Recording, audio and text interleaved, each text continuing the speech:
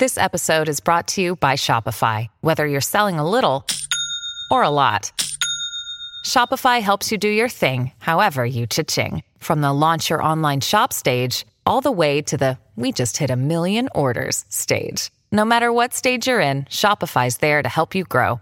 Sign up for a $1 per month trial period at shopify.com/special offer, all lowercase. That's shopify.com/special offer. Get your action on. It's time for Thriller Thursdays.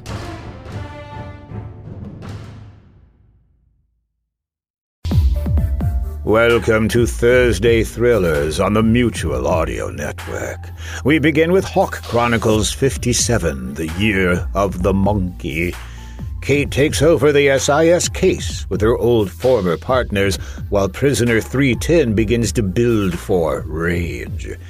Kate seeks clues in her favorite Chinese restaurant. Next, the Saga of the European King, Chapter 32. Tell me about the King's cool new powers. You don't just go and face the President of the United States of America without loading up on American-themed powers first. The King needs whatever treats Nanook the polar bear is handing out to help him in the revolution, while his ex-wife assembles her own players to counter him. And we wrap up with Decoder Ring Theater's Red Panda old series, The Judas Boats.